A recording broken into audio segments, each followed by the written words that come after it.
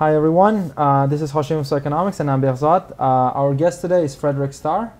Professor Starr is, I would say, the most important figure in Central Asian studies right now in the United States. And welcome to the show. Pleasure to be here. I'll start right away. I guess my first question would be about your book, the book that you recently published, Lost Enlightenment.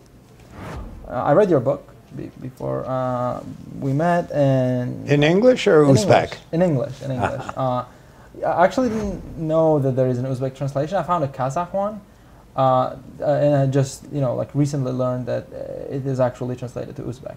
As a historian, as somebody who did not study Central Asian region in grad school or even before, but you came to this idea pretty late. You said in '96 or something you started to think about it.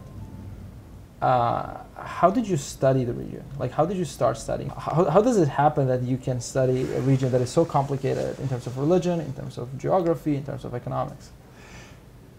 Have to go back to early biography. I started my career in archaeology, and I worked for several years in doing archaeological work in Turkey, mapping ancient roads. And that, at a certain point, I was working down on the Turkish-Syrian border. It became rather dangerous, and I decided it wasn't really good for my health. I was traveling all over the place, in a little Jeep and talking to all the old men at Village Springs. And I decided at that point, because the Soviet Union was a big presence in our life in the West, to shift toward Russian and Soviet studies, and did that and started the Kennan Institute here in town, which is still thriving. But then, after the collapse of the USSR, I realized that there were new countries that we had to know about, and we didn't know about them. And the reason we didn't know is that, frankly, books, for example, published in Uzbekistan didn't get to the United States, didn't get abroad, because they only the books that Moscow wanted got abroad. And this was true in other fields too. So I realized after the collapse of the USSR that we needed to really learn about a lot of regions, new countries, that we hadn't studied closely.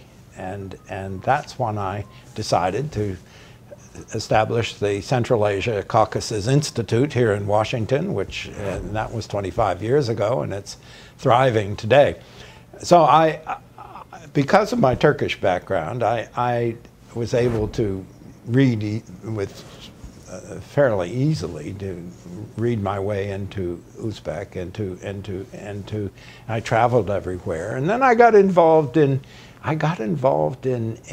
planning some universities in the region, and I serve as a trustee of 2 of them today. But in that process, I had to go everywhere. Just mechanically, like, how do you think about learning a new culture or new studies? Like, you just do it. But to put it more, what's your algorithm? Let's say I'm a student of some area. Let's put it Central Asia. I'm American. Yes. Let's say. Yes. And I want to study Central Asia. I never been there. I was born in Vermont. Yes. Or something. And I want to study it. Like, how would you tell me how to study? Well, I would say, first of all, go there. Okay. Unless you have a very specific, concrete knowledge of the place, and not just the capital. Travel around, take your time, take months, and I've traveled all over Central Asia and Afghanistan too, and this is, you must be there. That's first. Second, you must have access to languages. You must. I studied Uzbek very hard, and unless I've had a fairly generous amount of Uzbek vodka today, I don't speak it publicly. I'm afraid I've allowed it to decay a bit, but I did study it hard, and languages are important. I had Russian. My wife is German, so I had access to information from a lot of different sources. But the main thing, I think, is two things: language and being there.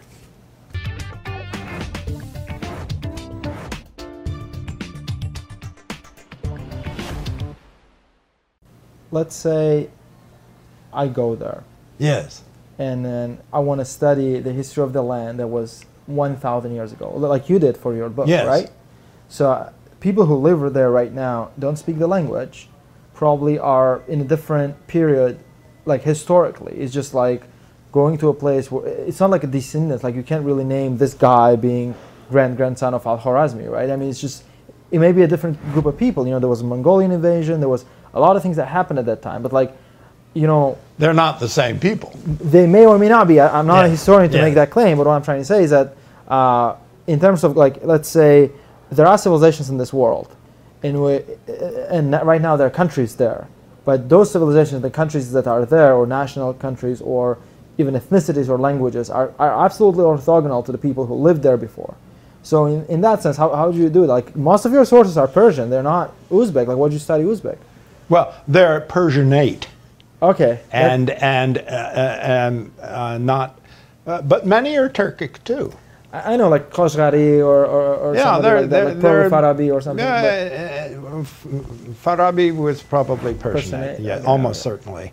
However, you have Mahmud of Kashgar, you have Yusuf of Balasagun, those were Turkic. Okay. Big figures.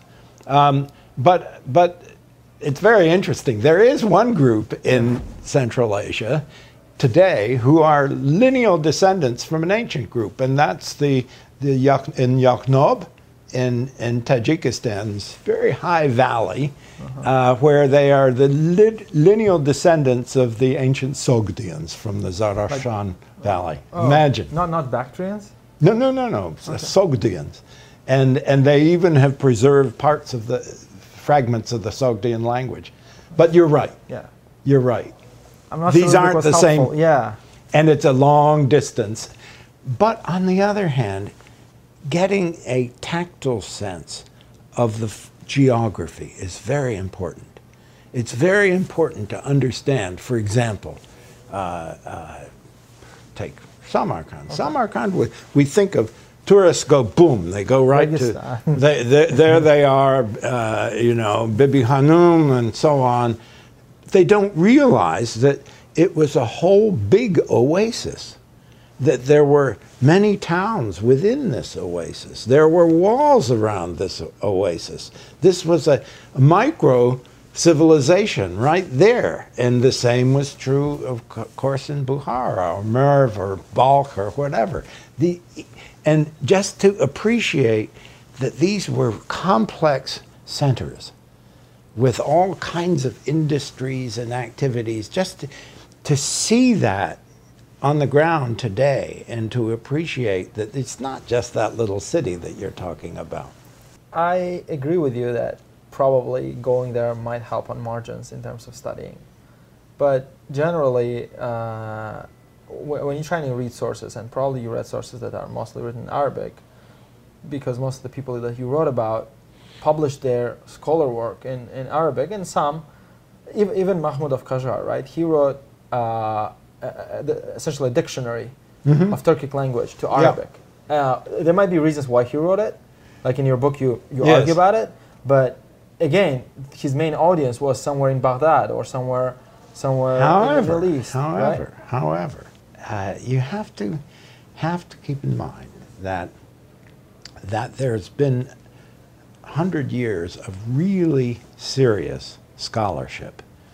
This isn't scholarship that average person learns about. These are the real hardcore scholars. For example, you mentioned Mahmud of Kashgar. There was a man, an American, who worked at the University of Chicago for many years, who did an unbelievable edition of Kashgari's book about Turkic languages. He analyzed every aspect of it. He did it beautiful translation into English. There are translations into German, into Russian, French. All these, a century of scholarship was at my disposal. Okay. So let us talk about the book, not the process. Yes. Now, right? So I read your book probably as an average and layperson reader. So I'm not a historian, and I probably am not very familiar with the methods that historians use. Two things I noticed about the book is like it reads as a narration. It reads like a story. Like you start with the correspondence of two people and then how this changed. But the main message of the book that I understood, which I may be wrong, and I really want you to talk me out if I'm wrong. If I'm not wrong, I want you to say, is that basically you're saying to the world, you're saying there is this place called Central Asia, which we now probably regard as a backwater of the world. Like nothing really important happens there, as far as the world is concerned, and probably nothing very important happened there too, like what the world thinks, because now nothing is happening. But you're saying there was a time between 8th and 12th century or 13th, whatever people use, in which this place was probably the most important place in the world map in terms of intellectual production, and not only intellectual but general. It was a place to be. It was like a New York of its time or something. I'm not sure New York is New York now, but so this was your message. And then in the book you said, but for some reason, which I'll tell what the reason is that I understood, they lost it now. And to understand them, you're saying we have to understand that golden age. Am I right or wrong? Exactly right. Okay. Exactly right. Okay. And by the way, Yeah. writing this book, I was not interested. I wanted it to be read by the top scholars, but I also wanted it to be read by people exactly like you. Highly educated people in many different fields. Okay. Let me take my economist hat and ask you this question. In economics, like you historians don't like us because you call it determinism, right? Like we always think about events in terms of what was a reason behind it, but not necessarily a person behind it. Yes. So deterministically, I want to ask you first question, like why Central Asia? In your book, you try to make a case that it was trade, it was trading routes, there was like a lot of things going on. They were close to China, close to India, close to Middle East, and they were in the middle of this melting pot, if you will. The only ones in the middle. But hear me out. Why it didn't happen in the Middle East? Meaning, Middle East could use Central Asia, they could use China, they could use India. Like, why? What was special about Middle East? Because they were basically the same country politically, right? Not really. But I mean, it was like almost like a one, like from I don't know, from Western Xinjiang to like almost all Khorasan was one, and then Baghdad was very close to it in terms of, again, politics. But why it didn't happen in Syria or I take a very economist's approach to this issue. Okay. First of all, these were rich and successful because of trade and because of manufacturing. These were not passive traders. They were actually producing huge amounts of goods that were being exported in every direction. We forget that. We forget that they invented this trade network. It wasn't done by the Chinese or the Europeans or the Arabs or the Indians. But again, why the trade? Like you're saying, because location really is important, okay. and the Arabs didn't do this because they had their brief flowering, but it didn't attain the high level that was achieved in Central Asia, and it wasn't sustained. Why? Because I think the interaction between open-minded contact with the world and the economic contact is very important. For example, Central Asian, deep underneath the soil is a layer of Zoroastrianism, which was invented there, created there as a kind of the archetypal religion. Yeah. Then Buddhism and the Greek gods and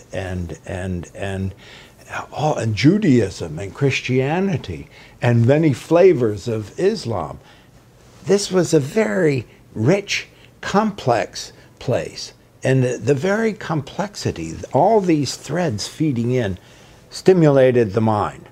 And that is something that is as important as the economics. How much in this equation was importance of Arabs' conquest of Central Asia?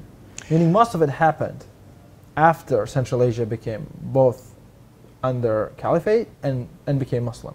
So most of the people were second or third generation converts. And many weren't Muslims. Probably not. And not openly Muslim. You are arguing in the book that some of them were very devout Muslims, and some of them were probably more like I wouldn't call it liberal, but let's put it this way, like liberal Muslims, those who did it not for religion but for pecuniary benefits. Let me take it from the other side. Okay.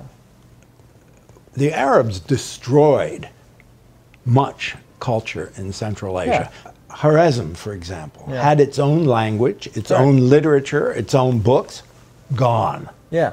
And this is true for, the texts of Zoroastrianism, gone. And I think what they did bring was a common language, which is very important, playing the role of Latin in the West. That was very important.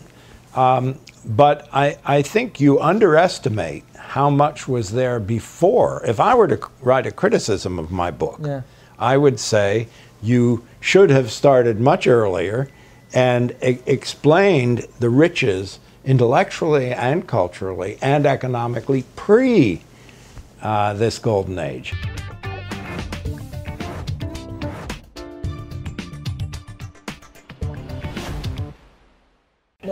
So let me take that sense and say, all right, most of whatever happened in the Golden Age was not due to the conquest of Arabs or Islam, but it was before that.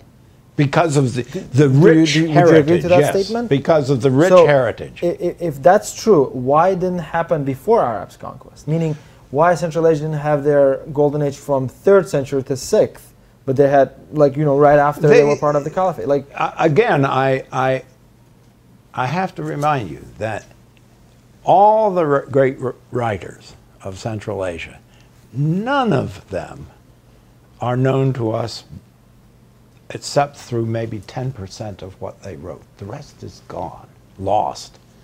Now, before this golden age about which I wrote, there were also important writers. We don't know them. Their works have disappeared. I touch on a few that we know have fragments of, but the loss, the cultural destruction that occurred is very important, and this did not come out of a barren soil. This came out of a rich and deep culture, which my dear friend Mr. Tveladze has devoted his life to studying, the pre-Muslim era. Now, what happened in the Muslim era is that these were very open-minded and tolerant people, and there were people who, as you say, were very pious. There were people who were less pious. There were people who were completely secular, and there were people who were anti-religion. They all were there, and they were all interacting. And different religions were still there. Don't forget. I agree with you in terms of them being tolerant about religions. What I was trying to get you at was more to grapple with these two questions. First is that why they were flourishing because they were part of this larger empire? Was it the reason? No, I think the larger empire was flourishing as much because of them. No, and don't forget, they took over. The Abbasid Empire after Harun al-Rashid's death, right? Yes, they took over. They lived in Merv, and then they moved. Exactly. People don't point this out. They never point this out. They think of Baghdad as solely a Middle Eastern and Arab phenomenon. It wasn't. So I want you really to tell me or to explain to me this thing. So Central Asia was part of the Abbasids.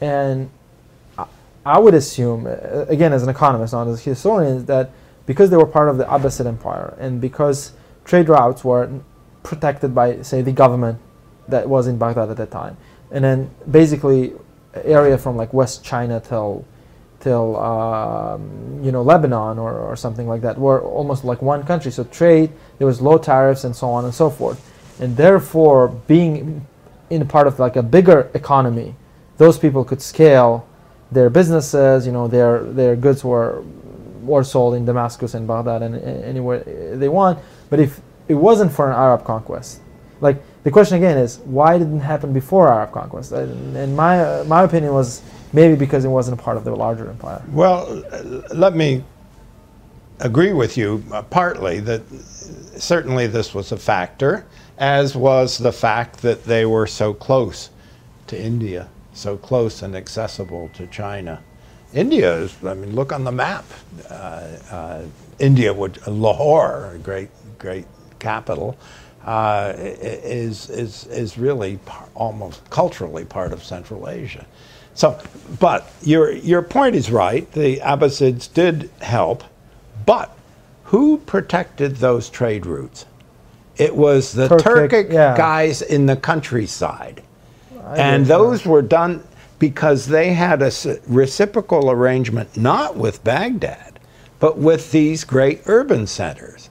They were mutually dependent. The Turkic nomads were manufacturing. They were producing all kinds of goods in addition to horses. They were producing masses of goods which they sold in the great urban centers. The urban centers found a market among the nomads and the Turks. So this didn't require, and it didn't ever get trade support from Baghdad, from the Abbasids. Even the currency. When the Abbasids produced their currency, the locals in Central Asia produced their own, or they changed it so that their stamp was on it.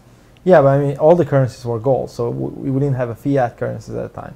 But I guess my question is like, why it didn't happen in Baghdad? So if all the recipes are in there, but like,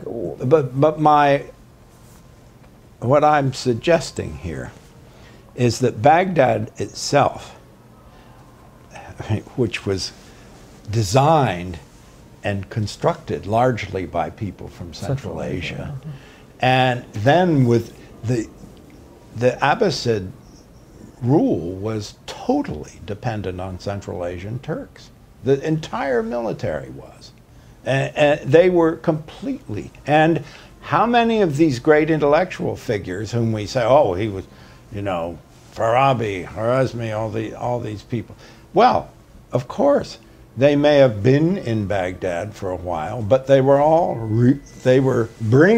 spreading Central Asian culture, just as later they spread it to China and certainly spread it to India. There is still to this day, there are Ibn Sina hospitals in India that depend on his tradition of medicine. So what I'm suggesting is that the dynamic element in the Eurasia at that period, for several hundred years, came from this very fertile, intellectually, economically fertile region of Central Asia.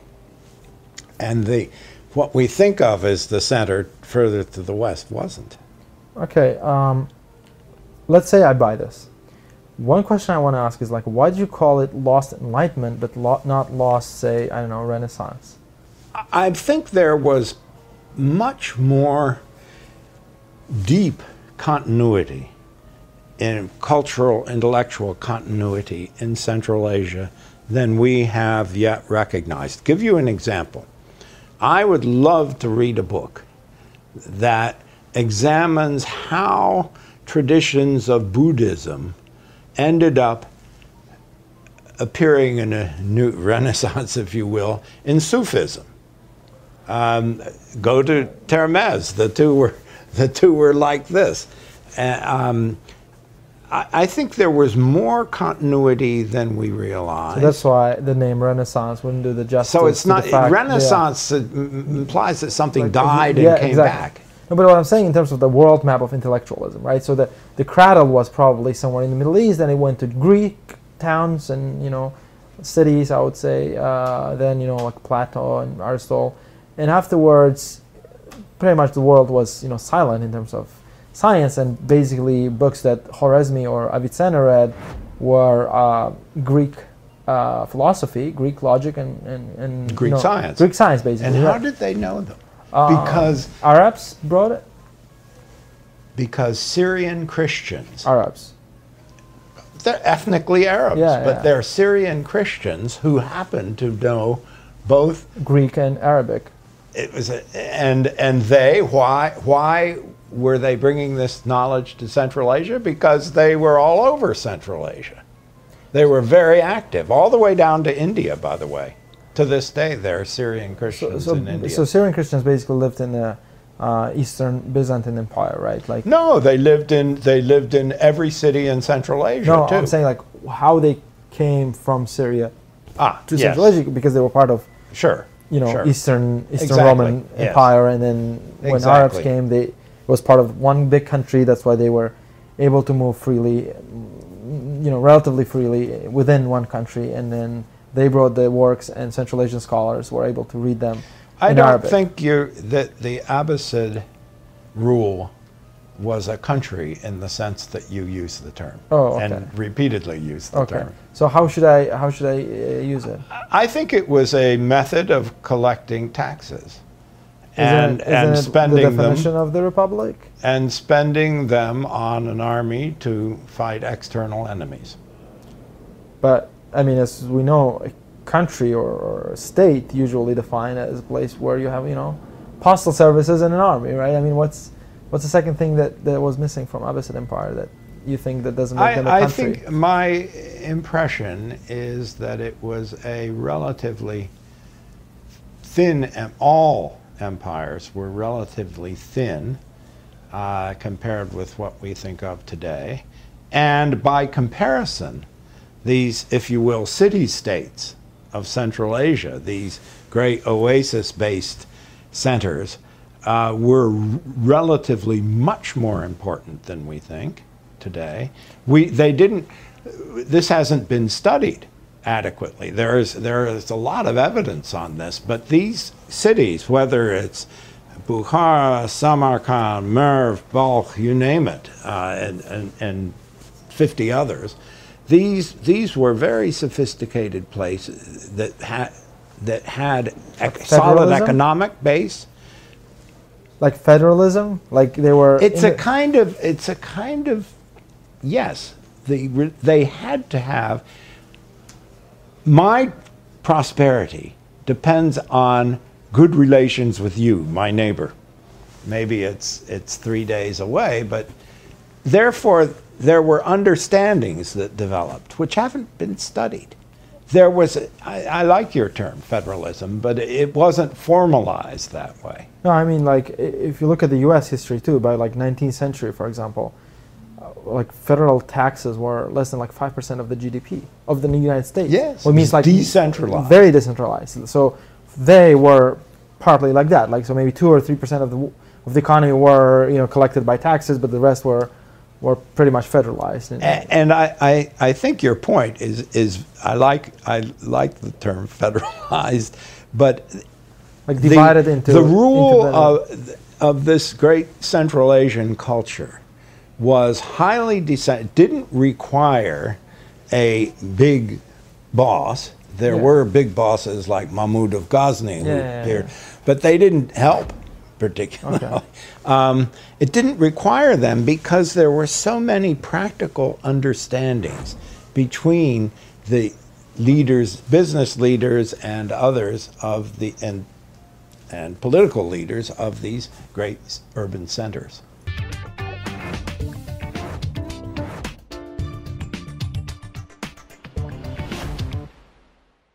So basically, the recipe is the following: if you have free trade, low tariffs, more or less adequate level of security, and more or less tolerance to way people believe and open-mindedness towards towards thinking. And open the windows in every direction. Yeah, then you probably will get innovation. This sounds like Mr. Mirziyoyev's formula. Let me think about it as innovations as we know it currently. So the current centers of the innovations in the world are probably like Silicon Valley. There are places that are struggling with it. I mean, you know, probably the second best place is probably somewhere around Tel Aviv in Israel.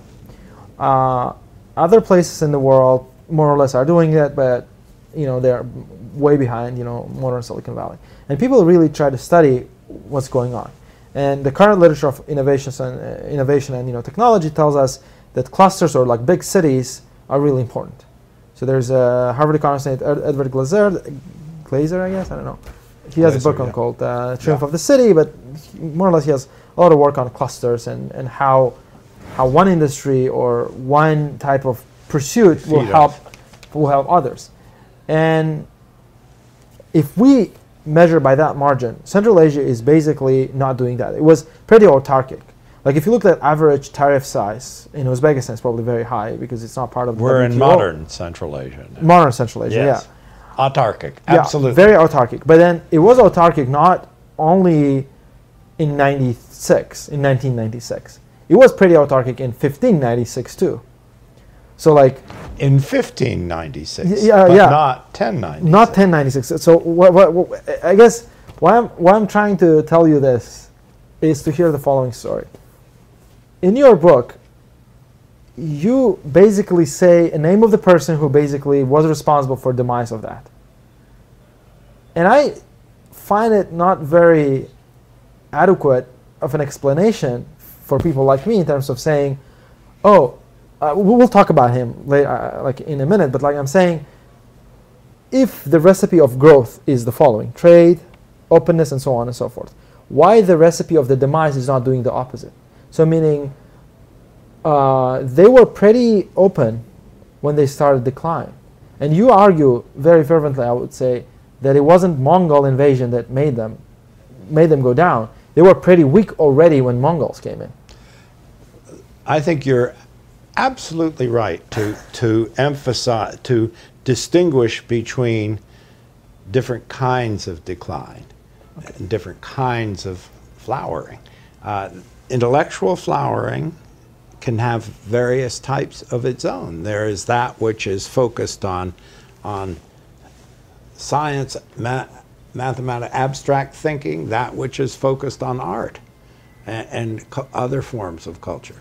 Then on the other side, you have the economic prosperity. The world is full today of areas that are extremely prosperous economically, and it linked, integrated, you name it, but which are not producing significant intellectual products. So wait, you're saying there are places in the world that are rich, but they're not producing technology, the new technology? I mean intellectual production in several such centers is far less than the level of the economy would. Can you give an example? I think this is true in large parts of the Gulf, for example. Super rich. Oh, I get it. But yeah, and most of the wealth comes from the oil. Not the only one. I mean, most of their wealth comes from the oil, right? Yeah, but other than that, most of the wealth in the world. But I think, look, there are very few moments in civilization where economic prosperity and intellectual prosperity coincide.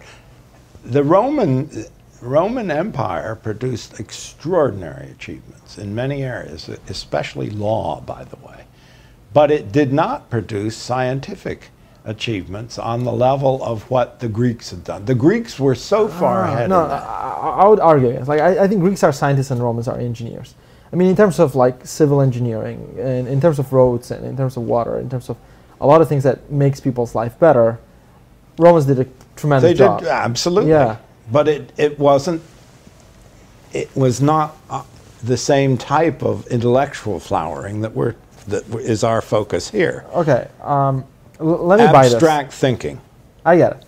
You're saying basically if you can produce treatise of logic or trigonometry or mathematics or chemistry or thinking about philosophy of science or whatever, this is very important.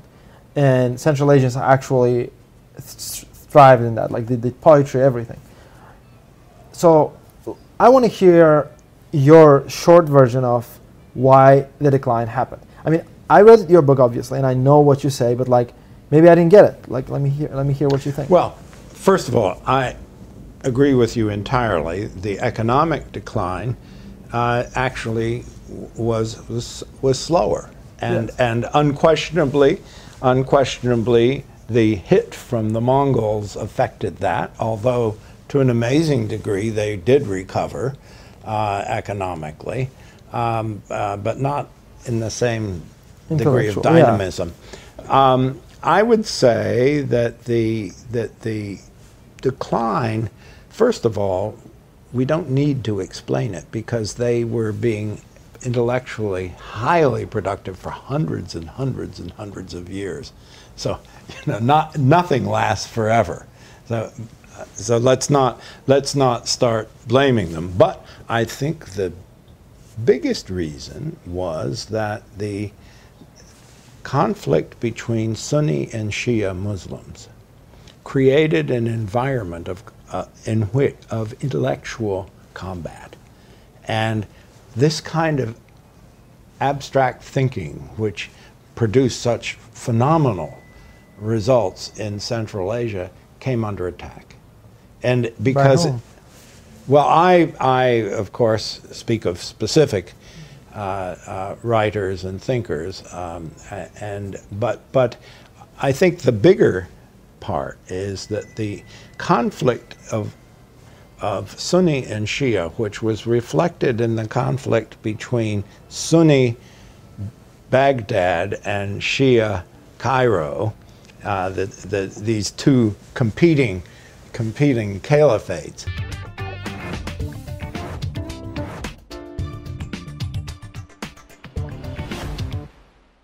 Khorasan was almost homogeneously Sunni, right? Yes. So why is it a conflict that made it But decline? the conflict meant that on the Sunni side, they were saying this speculative stuff is irrelevant and not germane to the most important issues of life. Their argument was a very fundamentalist one, namely that all life's questions can be resolved by texts from the Holy Quran and from the Hadiths. So you're telling the Al-Ghazali's arguments. He eventually came to that. Now, various people have asked me, why are you so hostile to Ghazali? And I'm not, because later on in his life, after this episode as a younger man in Baghdad, he lost his krisha, he lost his political protection. So you know important words in Central Asia, crucial, right? He lost his krisha, he Yeah, really did. yeah. And then he focused on faith. And what Ghazali wrote about faith is important for all religions, highly respected in the Christian and Jewish worlds as well. But early along, he did terrible things, and that is he frontally attacked all of the kind of learning that I'm... So here I kind of disagree, and I kind of did some homework on that, right? So there is this book that he basically, I think it's called Tahallutuf al-Falsifa. So meaning that essentially the problems of, or like troubles, or refutation of the philosophers. Before that, he had a book called Maqsad al-Falsifa. So in that book that Ghazali wrote, he talks basically about Avicennian logic. The logic, so Avicenna, or Ibn Sina, as commonly known to our probably listeners, was very Aristotelian in his logic, right? Was very... And suspected of being very Shia. Let me put it this way. Free intellectual inquiry got caught in the conflict between two caliphates. one of which happened to be Sunni, the other happened to be Shia. And this was and got caught in between. Ghazali's role was to be the voice of one of these at a key moment. Now, interestingly, I mean, the relative moderation of a lot of Central Asian thought, which, you know, the Hanafi tradition and so on, it's relatively more moderate, would have allowed this to continue. But eventually, though, the development which you rightly have underscored, namely the eventual waning of these great land routes to the east, this knocked the economic base out from under it. And so, but I want to repeat what I said earlier. We're talking about this as if we're mourning someone who died early, died too young. But in fact, this flowering that I wrote about did last for hundreds of years, and in a bit of criticism of my own work, had we more documents, we could probably trace it earlier too. So let's not worry about blaming the causes. Okay, let's say I buy it, but like, you know, I think a lot of things that are well grounded are fairly, you know, sustainable. You know, I would say this was sustained for 500 years. Yeah, that's amazing.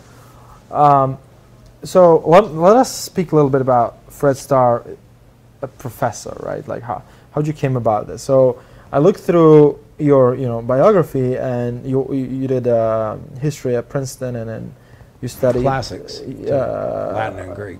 Oh wow, okay. This part I didn't know, but you wrote a book on decentralization in Russia in 19th century. So basically before Alexander II, right? So under Alexander, yes, just before Alexander II. So it's like not under Nicholas. It really flourished under Alexander. II.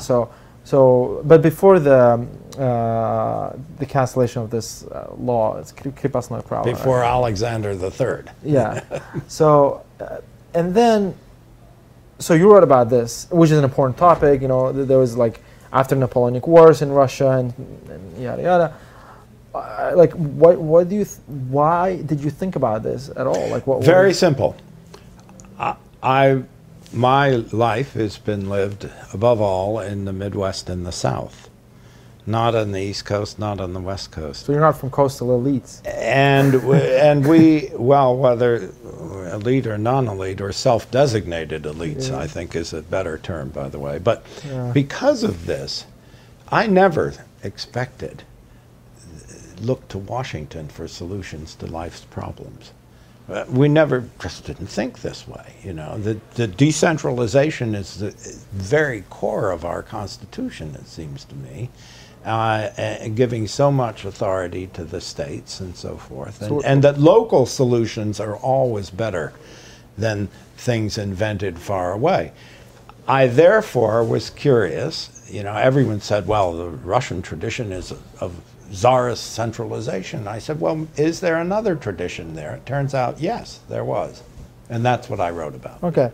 But, I mean, Russia isn't a natural place of decentralization. It's probably one of the most centralized, you know, regimes in the last 600 years, I guess. Like, it's really hard to find a place that was as centralized as Russia. And by the way, I'm not saying, you know, Soviet Union. I'm not saying current Russian Federation. I'm talking about the whole thing. The whole thing. Yeah, I'm with you. From like Mongols. I'm not arguing. And then, like, isn't it very curious to study the decentralization of the country? But it was a very important strand in their thinking. Their whole legal thought in the 19th century went in this direction. Okay. Even the people whom Mr. Gorbachev studied in law school, this is the song they were singing. So it's there, but under the surface. So what do you think of a New Deal and then, you know, increase of, you know, federal government? I think I think we have much too much federal government today. I think Washington should. No, but like New Deal, like Roosevelt. Well, but that started then, and I think we've gone too far in the direction of centralization. Too much bureaucracy, too much Washington. We need more local rule. And by the way, this takes us back to what we were discussing in Central Asia. Even though there was not a big governmental structure, these city-states, they're not quite city-states, we need a better term, but they managed to solve the most important economic and political problems and security problems. What do you think of government investment in finance? Sorry, not in finance, but like government financing innovations in technology. Like, is it important? Oh, I think it is. It is important, and I mean, after all, governments control currency. They have a fundamental role in all key financial transactions. That goes without saying. No, in the modern world. What do you think of government financing the innovations, scientists? It's been very positive, but on the other hand, it's not the sole source of innovation. It shouldn't be the sole source of support or innovation. So let's talk about because governments are subject to their own politics.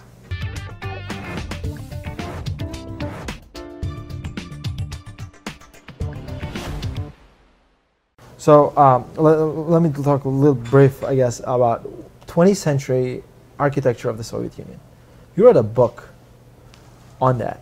What's up with it? Like, how? Like, what fascinates me was that the how orthogonal the topics that you write about, like decentralization in Russia before Alexander III, then Soviet architecture, then Soviet jazz, and then centralization in 11th century. Like, how do you think about it? My interest in architecture has other sources, but I was intrigued by the fact that in the 1920s and early 30s, there existed in the Soviet Union a very innovative current in architecture.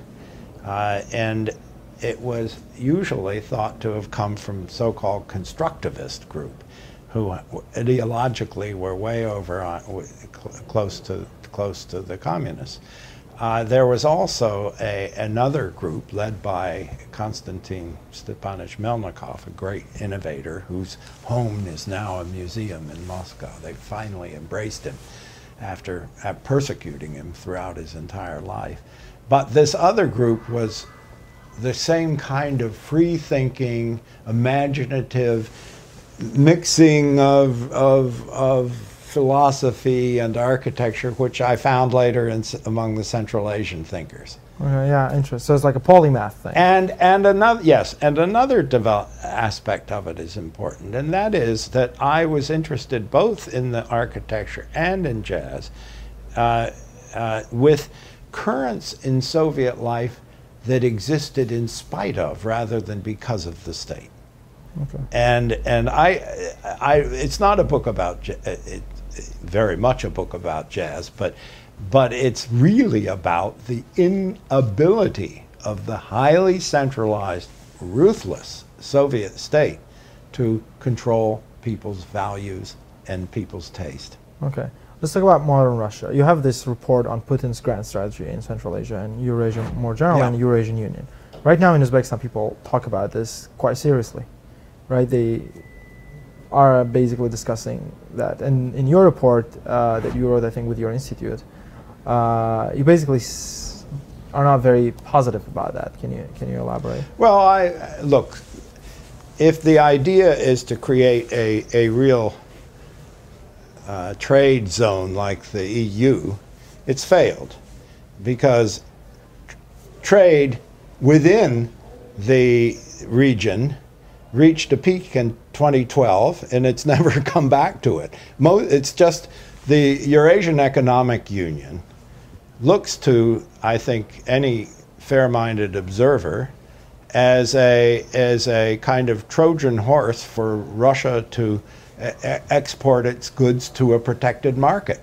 So it's like USSR 2.0? Well, it has, I mean, statistically, that's what it's been so far. Maybe it'll change. Maybe in a post-Putin era it'll be different. But so far it's been Russia exporting goods to to these small countries. And how can it be otherwise when you have a so-called economic union that is totally dominated not only in size but in power by one member? Russia question. Who is more underrated Prime Minister of Russia, Stolypin or Gaidar?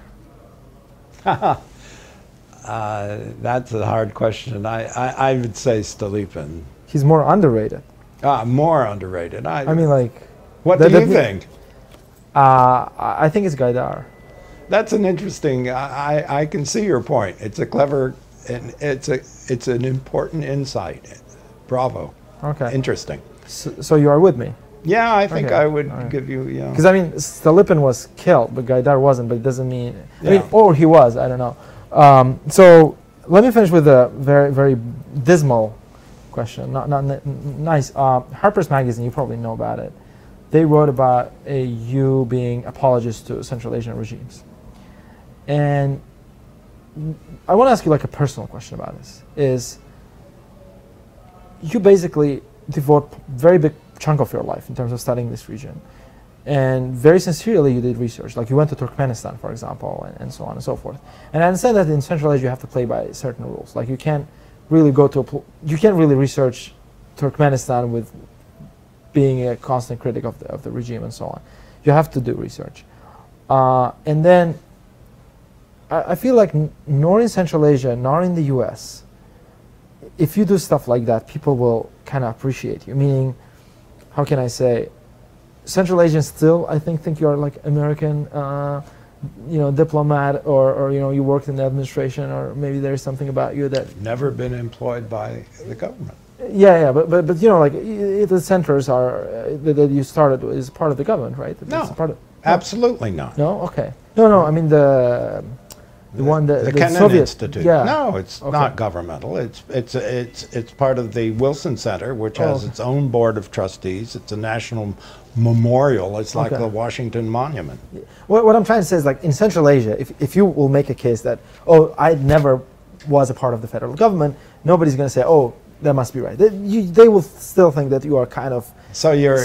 So you're in the, like, and neither here, like, if you say, I'm not, a puppet of regimes in Central Asia, nobody will say, no, like, people are pretty critical about what you write, right? So Yeah. how do you reconcile it, like, being... Look, being not really sympathizing both parts of the world. what is a serious disease today that people are concerned I don't know, of? cancer? Cancer. Okay, don't mean to imply a comparison here, but if I'm a scientist studying cancer, it doesn't mean I'm in love with cancer, I or understand. that I'm somehow a affiliate of cancer. My objective in Central Asia is not political at all. I could care less. It is to understand. And to understand, you have to have face-to-face contact. You have to understand. And that does imply explaining in the West and in the East, by the way. These are equally valid in Japan, China, it often implies explaining to skeptics who just say, this is all bad, that there's something there that you aren't grasping. How do you live with this? Like, my question was more, again, personal, meaning neither here nor there, they fully believe your intentions. Like, I understand you probably as a scholar, but like most of the people, I'm sure in government buildings in Central Asia or in Caspian, they were still thinking about you as an American person, meaning American as being from the government. Well, I think what you're saying, I've never thought of it this way, I have to tell you. But I would say this is an amazing sign of success if you're being criticized from both sides. Because simultaneously, for 25 years, we've found immense support here for what we're doing in Central Asia. And for 25 years, I've formed deep friendships all over Central Asia. And I think these are entirely compatible.